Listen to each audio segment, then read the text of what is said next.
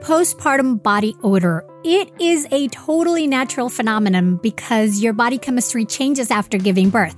And so sometimes that means that what worked before is no longer effective. But I am excited to say that now there is a solution for that stubborn odor. The Sugar postpartum deodorant is a completely natural deodorant made by a postpartum mom who went through it herself. And it works by eliminating and preventing bacterial body odor without covering up your skin's comforting smell to your baby while giving you 12 hours of odor control. And let me tell you, it actually works. Here at the house, we've all been trying it and loving it. Now, before you think, ew, you're sharing a deodorant with your husband and daughter, let me explain that this full-body deodorant comes in a convenient pump applicator that lets you apply it anywhere on your body with no bacteria traveling on the deodorant, so no ew involved. We also love that the Sugar postpartum deodorant has a delightful natural scent of USDA-certified organic extracts that smell like a pink sugar cookie with lemon frosting. I thought this would be a little strange, but it's actually amazing. Also, the Sugar postpartum deodorant is free from artificial fragrances and any kind of xenoestrogens or herbs that can interfere with breastfeeding. Find your Sugar postpartum deodorant at postpartumdeodorant.com. That's postpartumdeodorant.com and use the code BIRTHFUL for 20% off through the month of May. Get your Sugar postpartum deodorant now at postpartumdeodorant.com and start smelling more like yourself again. Pregnancy and postpartum are some of the most nutritionally demanding times of your life, which makes sense because you're basically acting as your baby's pantry while pregnant or nursing. That's why the quality of your prenatal supplements is so vitally important. Hands down, the one I recommend is Needed. So I'm thrilled to say that if you use the code BIRTHFUL at thisisneeded.com, you can get 20% off your first month of Needed products. Needed is the #1 nutrition brand recommended and used by me and over 4,000 practitioners, from nutritionists to midwives, functional medicine doctors, and OBGYNs. Needed is for anyone trying to conceive, pregnant, postpartum, and really, this is goodness you can use even before and beyond the perinatal years. Along with prenatals, Needed offers premium supplements for every stage, from egg quality support to a lactation support plan, a stress and sleep support plan, and a gut health plan. In fact, I've had clients rave about Needed's pre- and probiotic formula, saying how much better it made them feel compared to their usual probiotics. And to me, Needed's hydration support packets, which only have ingredients you can pronounce, are a must in any doula or hospital bag. Also, Needed's Prenatal Multi is available in capsules and easy-to-take vanilla powder for those with nausea or pill fatigue. Head over to thisisneeded.com and use the code BIRTHFUL for 20% off your first month of Needed products. That's thisisneeded.com and use the code BIRTHFUL for 20% off your first month of Needed products.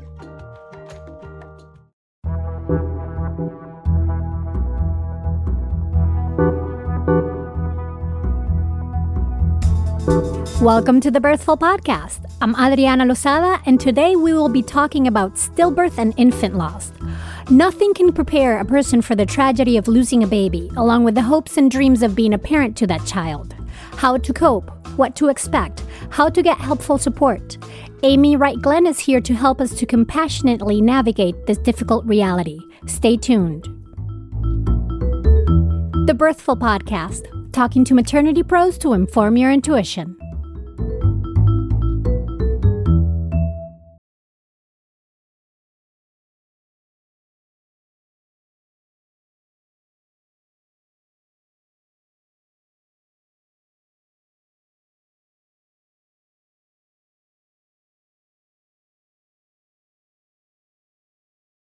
Hello, mamas and mamas to be. I want to thank you once again for all the love you're giving the show. And here's a quick reminder that it would be super helpful if you could rate the show on iTunes, even if that's not how you normally listen to it. So to do that, go to birthful.com/review, and there's a video there that explains how to go through the steps. But basically, you click on the View in iTunes link, then click on Ratings and Reviews, and give us as many stars as you think we deserve.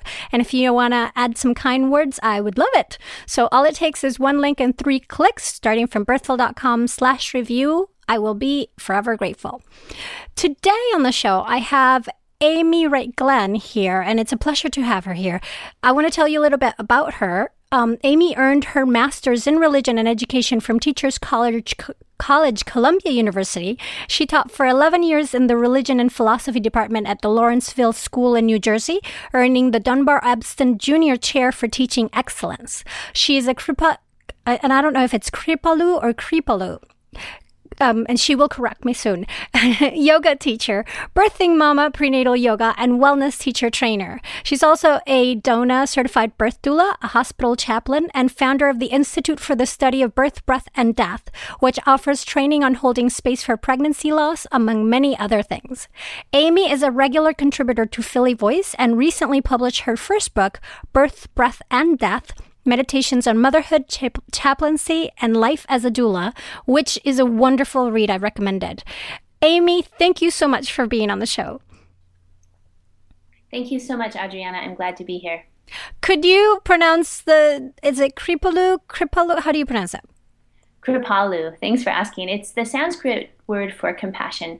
It's a certain school of yoga that I was trained in, and I still find my home there. It's a beautiful philosophy around yoga. It's also a location.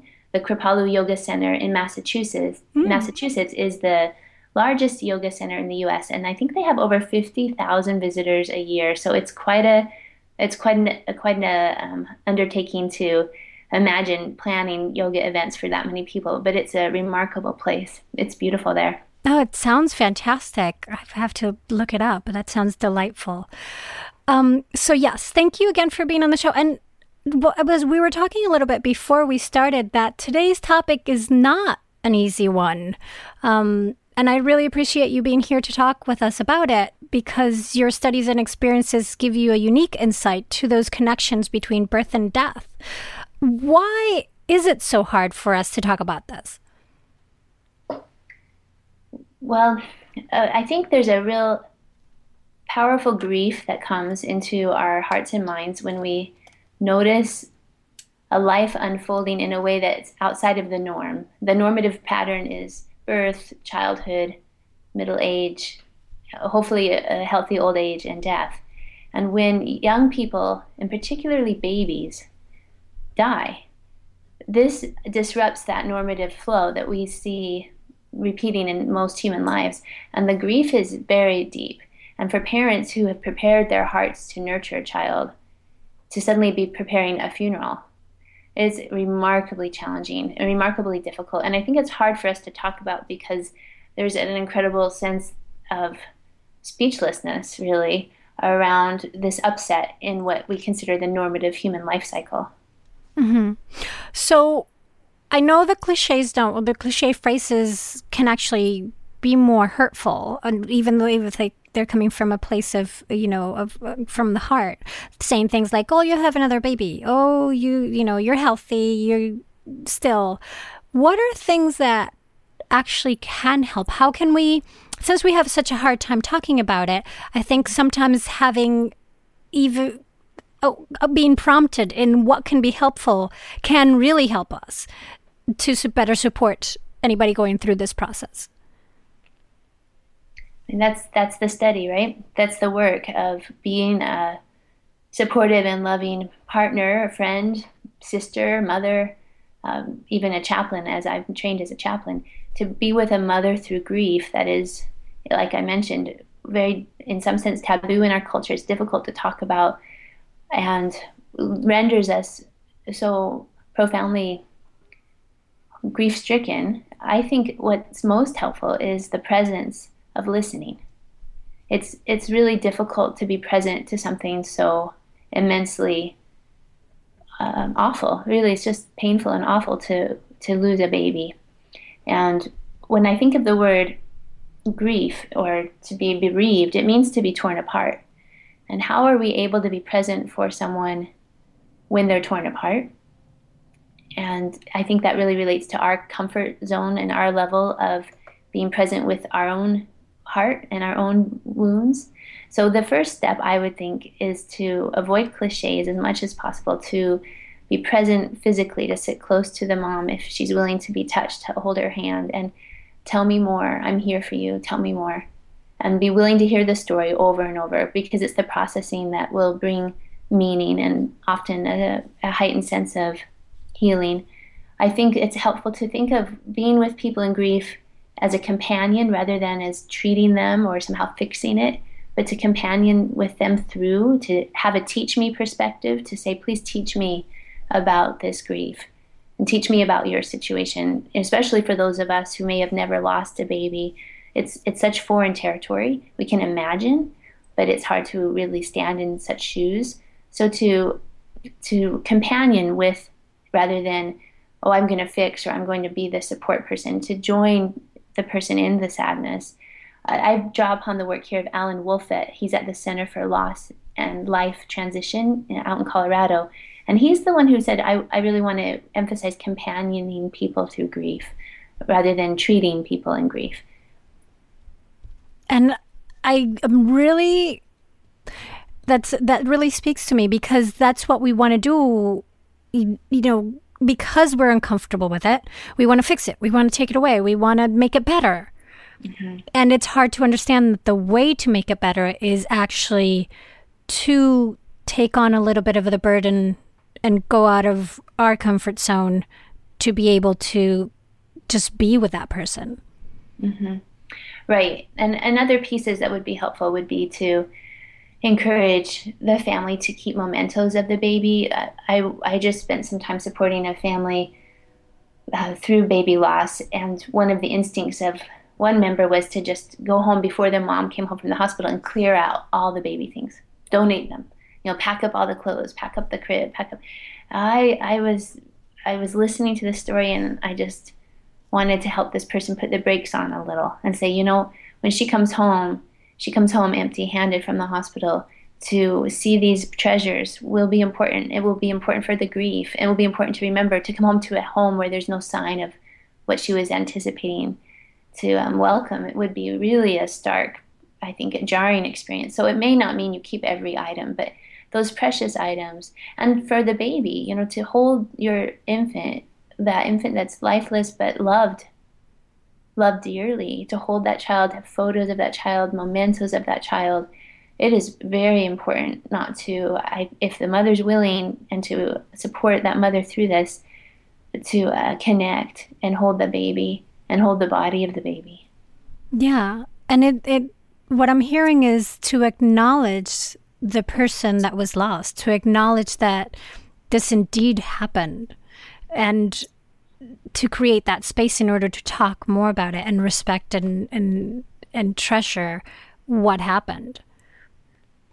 Right. Adriana, the wound of stillbirth in particular, and that's what we're discussing, and I'm not minimizing in any way the wounds of miscarriage, but to lose a baby in that final trimester and the last weeks, or to lose a baby post-birth, infant loss, it stays in the body. And I was a doula for a mother who had the stillbirth of twins prior to hiring me for her birth, her subsequent birth.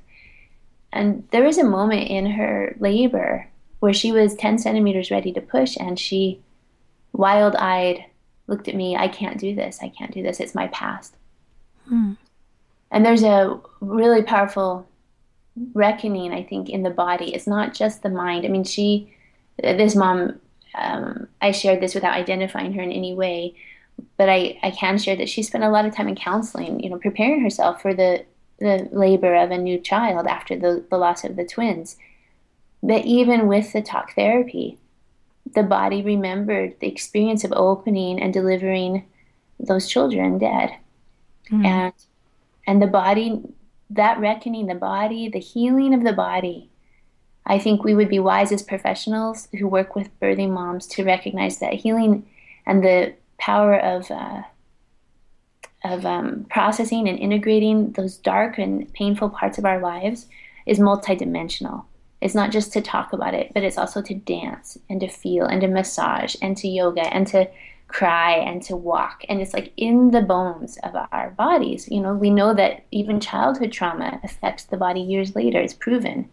So the trauma of losing a child, especially for a mother who then subsequently has more babies, needs to be honored, acknowledged, made space for. It's a chapter in her life. This was her child, named, made a momentum, like included in the family story, and then processed, if possible, in the body so that we don't have a moment where, oh my God, it's my past. I can't push my baby out because this reminds me of when I did this before and it was such a heartbreak. Mm-hmm. And I can see that because you can see it also, those triggers that come up during a subsequent pregnancy, subsequent birth. You see it also with VBAC moms at that time where things stalled and maybe they couldn't get past 6 centimeters. So when they get 6, their body remembers and everything resurges. Right. So it is a process that stays in your body. Yeah, I completely agree with you. In our house, we are big on hydrating. Aside from all the important health benefits, I find that if I'm not well hydrated, I get these brutal headaches. So it's really important for me to hydrate. However, I do not like the taste of tap water, and I cannot bring myself to buy bottled water because of all the plastic waste. So for years, we did pitcher filters, but then we switched to AquaTrue water purifiers, and after tasting the deliciousness of their truly clean water, we are never going back. What makes AquaTrue so unique is that they use a 4-stage reverse osmosis purification process. This process removes 15% more contaminants than ordinary pitcher filters and is specifically designed to combat chemicals like PFAS, also known as forever chemicals, that are found in almost 45% of U.S. tap water. You can also forget about having to change filters every 2 to 3 months because AquaTrue filters last from 6 months to 2 years. Now, if plastic bottles are your thing, just one set of filters from AquaTrue's classic purifier makes the equivalent of 4,500 bottles of water. AquaTrue comes with a 30-day money-back guarantee and even makes a great gift. Today, my listeners receive 20% off any AquaTrue purifier. Just go to aquatrue.com, that's AQUATRU.com, and enter the code BIRTHFUL at checkout. That's 20% off any AquaTrue water purifier when you go to aquatrue.com and use the promo code BIRTHFUL. Diaper rash. It can be a truly uncomfortable experience for a baby, and so I find that one of the biggest conundrums when diapering is figuring out what diaper cream to use. So many options are thick and goopy, making them hard to apply and hard to wipe off. But I can personally say that this is not the case for Dr. Mom Butt Balm. Dr. Mom Butt Balm is a pediatrician-approved skin protectant that is free from dyes, preservatives, and zinc oxide, designed as a breathable formula to help maintain an optimal skin barrier while allowing the healing to occur. This butt balm was developed by a mom who is also a doctor, hence the name Dr. Mom Butt Balm, when she couldn't find any traditional products that worked for her baby's persistent diaper rash, and she wasn't about to settle. So she created Dr. Mom Butt Balm to go on smooth and be easy to remove while also being gentle on your baby's delicate skin. With Dr. Mom Butt Balm, you can say goodbye to excessive wiping to clean your little one's already chafed skin. Dr. Mom Butt Balm is so soft and goes on so smooth that you'll only need a small amount instead of having to layer on a thick goop. Plus, it has a lovely minty scent. Learn more about Dr. Mom Butt Balm at drmombuttbalm.com. That's drmombuttbalm.com. or look for it at Amazon.com. Then there's the other part of you're also going through a physiological process. Your body is. Right. And you don't have the baby. And you, I recently wrote an article specifically about this, about a mom who donated 92 gallons of breast milk following the pregnancy loss of her son at 20 weeks. Can you share a bit more about that? I will. I'm happy to share. I mean, the best part of writing for me, and writing for Philly Voice in particular, is the freedom I have to interview these remarkable people. I'm able to interview really interesting scholars and psychologists and activists and thinkers and moms who inspire me beyond belief. So this woman is named Amy Anderson from Caribou, Maine, the small little town up, northern U.S., up by the Canadian border. She said it's so small, and there's 4 women in the La Leche League. Like, this is a place. She said that there's no bereavement support offered in her community formally, and when she delivered the body of her son at 20 weeks, her doctor said, "There's no way your milk will come in. It's so early." And when it did come in and her breast filled with milk, and she said it was so engorged and so painful, he said, wrap them and bind them and take Sudafed, and the milk will, it will subside. And she just found that so counterintuitive, and she had never heard of donating milk. But she pulled out the breast pump and she started pumping. She said as soon as she started pumping, and she had 6 ounces of colostrum, that first pump, and she said, I felt a connection to my son Bryson. And I felt the love that I had for that boy, and that I have for that boy, and his presence. This milk was for him. And what I learned in that interview, which was so remarkable, is that the milk a mother makes when a baby's born premature is different than the milk a mother makes when the baby is born full term. I had no idea. And I consider myself somewhat educated, as a doula, pretty educated on breastfeeding, and as a breastfeeding mom of 4 years, from my own experience. But she sent me some powerful links, and she said the milk bank that she found, eventually discovered, and she donated milk, 92 gallons over 8 months, did not need to mix her milk with any other milk. Usually they mix 3 or 4 different milk sources to make a combination suitable for, and the most nutritious combinations for the premature babies that depend on this milk. Her son's milk, Bryson's milk, was directly given. And it was because it was just made for a premature baby. It was remarkable. She found healing through that process, the pumping of her milk and the donating it, and knowing that it was saving the lives. She said, I couldn't bear the grief that another mom would experience a loss like I had. And I wanted to honor him in his life and give this gift. And I thought, I had tears. I typed up her story. Honestly, Adrienne, I was just like, this is remarkable.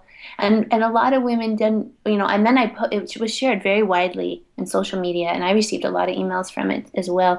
Read tens of thousands of times. And I received emails from RNs who said, I run bereavement support group in my hospital. We never tell moms to consider pumping. I never thought of that. I just really oh my God, this seed needs to be out there. People need to know this is an option. And that won't be for every mom. But imagine if every mother who had experienced infant loss, stillbirth, or a miscarriage where milk does come in, knew that this option existed and could reflect on if this would be healing for their body and the memory of their child. And the fact that we have this need in our culture, formula is not the food to give to premature babies. Every premature baby deserves human breast milk. It's so vital. I just think there's a great possibility to turn grief into a sense of gratitude here. And it's also the benefit, if the mother considers that it's right for her, it can help give her a sense of purpose, give an outlet for all this grief, like it happened for Amy Anderson, where by having this purpose, it sort of changes what their thoughts are.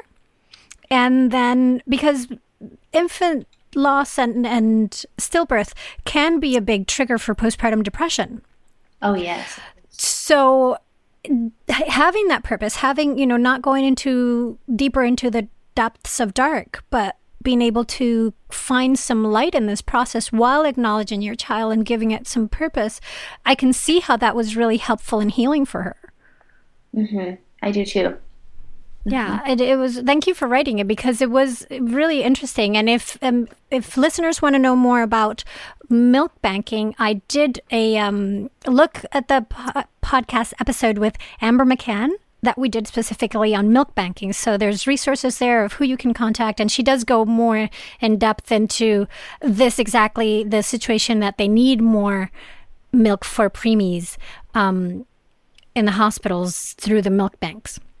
Sure. The one thing I'll add too is the need for our breastfeeding workplace laws to shift the terminology, where right now in the federal mandate it says that women are protected in workplace to receive these, unpaid breaks to pump for a nursing child. Well, when you lose your nursing child, you're still pumping for other children, right? And if you're a surrogate, you're certainly pumping for other children who may not be at home nursing on your body. I think Amy Anderson's story and the fact she did not receive support in her workplace, she was working at a preschool. You would think at a preschool that there would be some sensitivity around this, but her employer said to her, your baby's dead. And these laws don't apply. They technically actually don't apply. That's the thing. That's the problem. And we need to advocate all women involved with childcare, all women who are just people, men and women, whether parents or not, need to advocate for a shift in terminology so that law does protect surrogate mothers and bereaved mothers who choose to pump. Yeah, and the terminology not only legally, but also around our own, the way we consider it and the way we think about it. And this goes back to, sitting with the mom and seeing how she is processing it, and how she taking the lead from her in terms of, for example, order of babies, because you might approach a mom that has 2 living children, but actually considers them, that they're actually 2 and 4 and has 2 other angel babies, or the way of referring to her dead children can be different. But I find that that's also something that we have a hard time figuring out how to navigate and acknowledge. I know. And even in the hospital, when a woman comes in to deliver a baby, and it's a baby that's died and she's going to deliver a stillbirth baby, how the hospital room is set up matters, and that's where those of us involved in care, either as chaplains or nurses, midwives, doctors, can be far more attentive to the need for things like stillness and silence or presence, that death is a normal part of life and grief is a normal part of life. And I know that for many moms, they will want to see the baby. They'll want, the bassinet not to be pushed in the corner with stark lights in the room, but a soft presence, and perhaps, putting around the baby these precious items like a necklace or the little footprints or photos, like a shrine, making a shrine for the child. And that may be the only place the child really ever, in some sense, lived, would be in this spot. And it's not true. Not all moms want that, but many do. I mean, I think most of us do benefit from having these mementos to honor these moments in life. I was a chaplain for one mom for stillbirth, and the baby was early and had died suddenly after a really terrible fight she had a verbal fight with the father of the baby. And she blamed herself and the stress in her body for the birth, the premature birth, and didn't want to see her son. And I spent a lot of time listening to her cry. I was with her at the bedside for quite a while. And she just was really adamant, I don't want to see him. I don't want to see him. It scares me to see him. And I just listened, and finally I said, can I see him for you? Would it help you if I went in the room? Because his body was in next door in the there's another room in the labor delivery unit. Would it help if I went and said goodbye for you and touched him and said how much you love him for you? Be the bearer in that message. And she just was like, please. And it really relief for her. And I did. I went and spoke to that little one. It was very moving. And I came back and shared with her what I said. And for her, that link was important. And for some moms, I think links are important, and that link can be, I think, ideally very physical, to hold the baby. That's what we do when people die, even elders, we bathe the body. Traditionally as human beings, we cared for our own dead, and we benefit, I think, physically to honor that pain. It's a real pain. It's a very deep pain. And for that mom, I was a link for her to honor that in a tangible way. And I don't know after I left that day if she did go see her son. I don't know. But as a hospital chaplain, you're on the front lines, kind of an emotional triage, and people check, out, or they stay an extra day, and you don't necessarily have the next day shift. But I remember that moment so vividly and viscerally, really. Mm-hmm. I know of a story of a mom. They had a similar situation where the parents could not. They were so in shock, and it was such a surprise to them that they weren't in a place to be able to interact with their child at that time.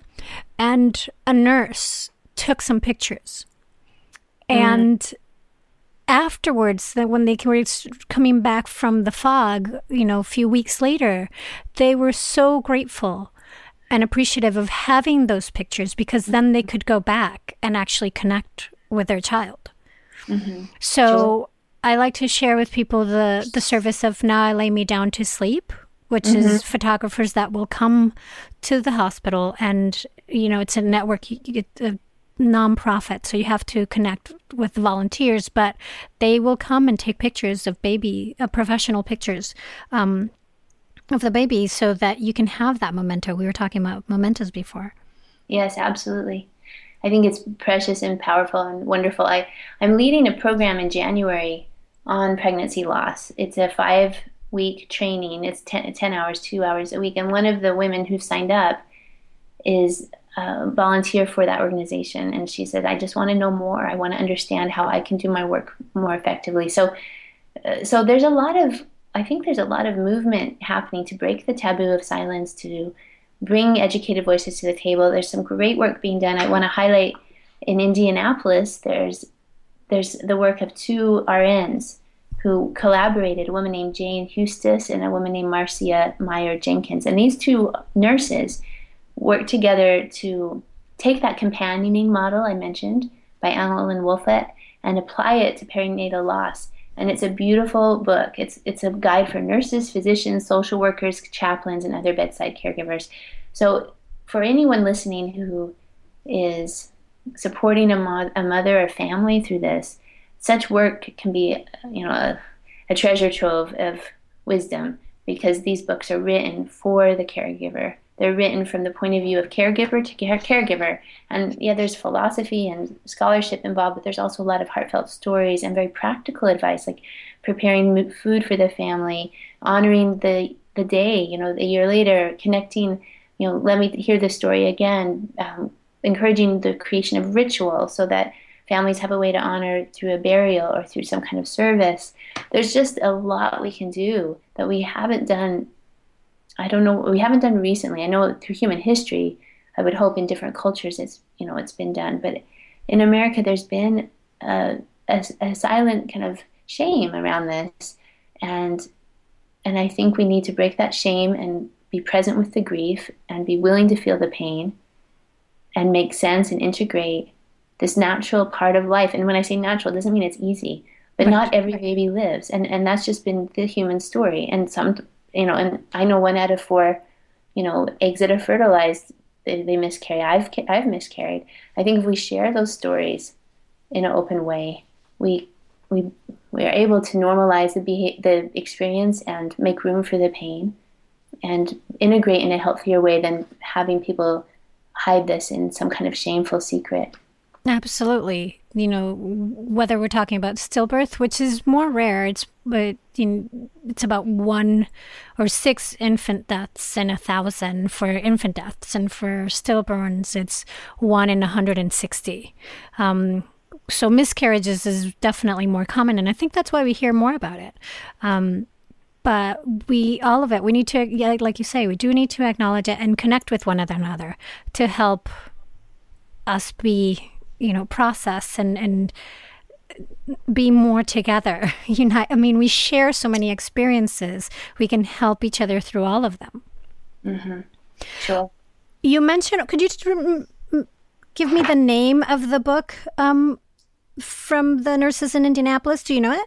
Yes, I do. I have it in my hands, actually. It's called Companioning at a Time of Perinatal Loss, a guide for nurses, physicians, social workers, chaplains, and other bedside caregivers. An excellent read. A woman, Jane Hustis, and then another RN woman named Marcia Jenkins. And they draw upon the work of Alan Wolfelt, who's out in Colorado. He's the founder of the Center for Loss and Life Transition. And he's really been the one that's championed this concept of companioning care for mourners, where we are present with people and we approach people in grief with a teach me perspective rather than treating them with grief. Like, oh, we're going to treat you so you can overcome this. Rather than that approach, let me companion with you through this valley of your life. And it's a beautiful book. I really highly recommend it.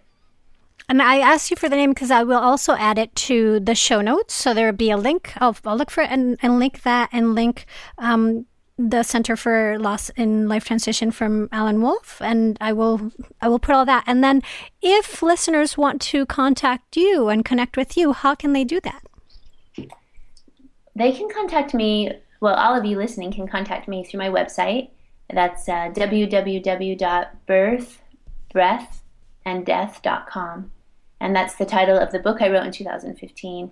I also created an institute founded due to the interest in that book, where I bring together birth professionals and end-of-life care professionals.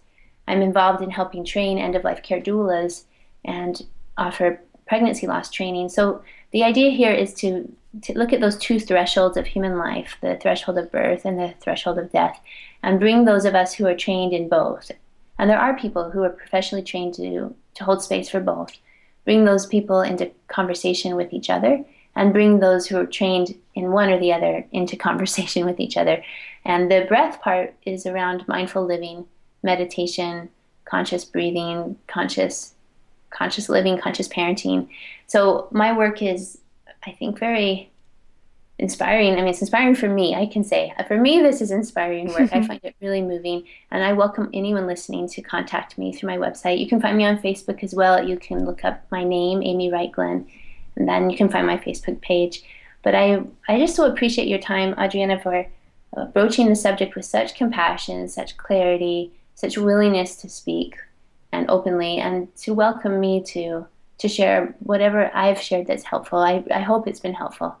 Very helpful. I thank you so much for being here today. I would love to talk to you so much more, and I'm sure we'll do other things in the future. But thank you for all the work you do and for being on the show today, and I hope you have a wonderful rest of the week. Thank you. Thank you so much. I'm Adriana Lozada. Please join me next week when I'll be talking to another maternity pro to inform your intuition here at the Birthful Podcast. Thanks so much for listening.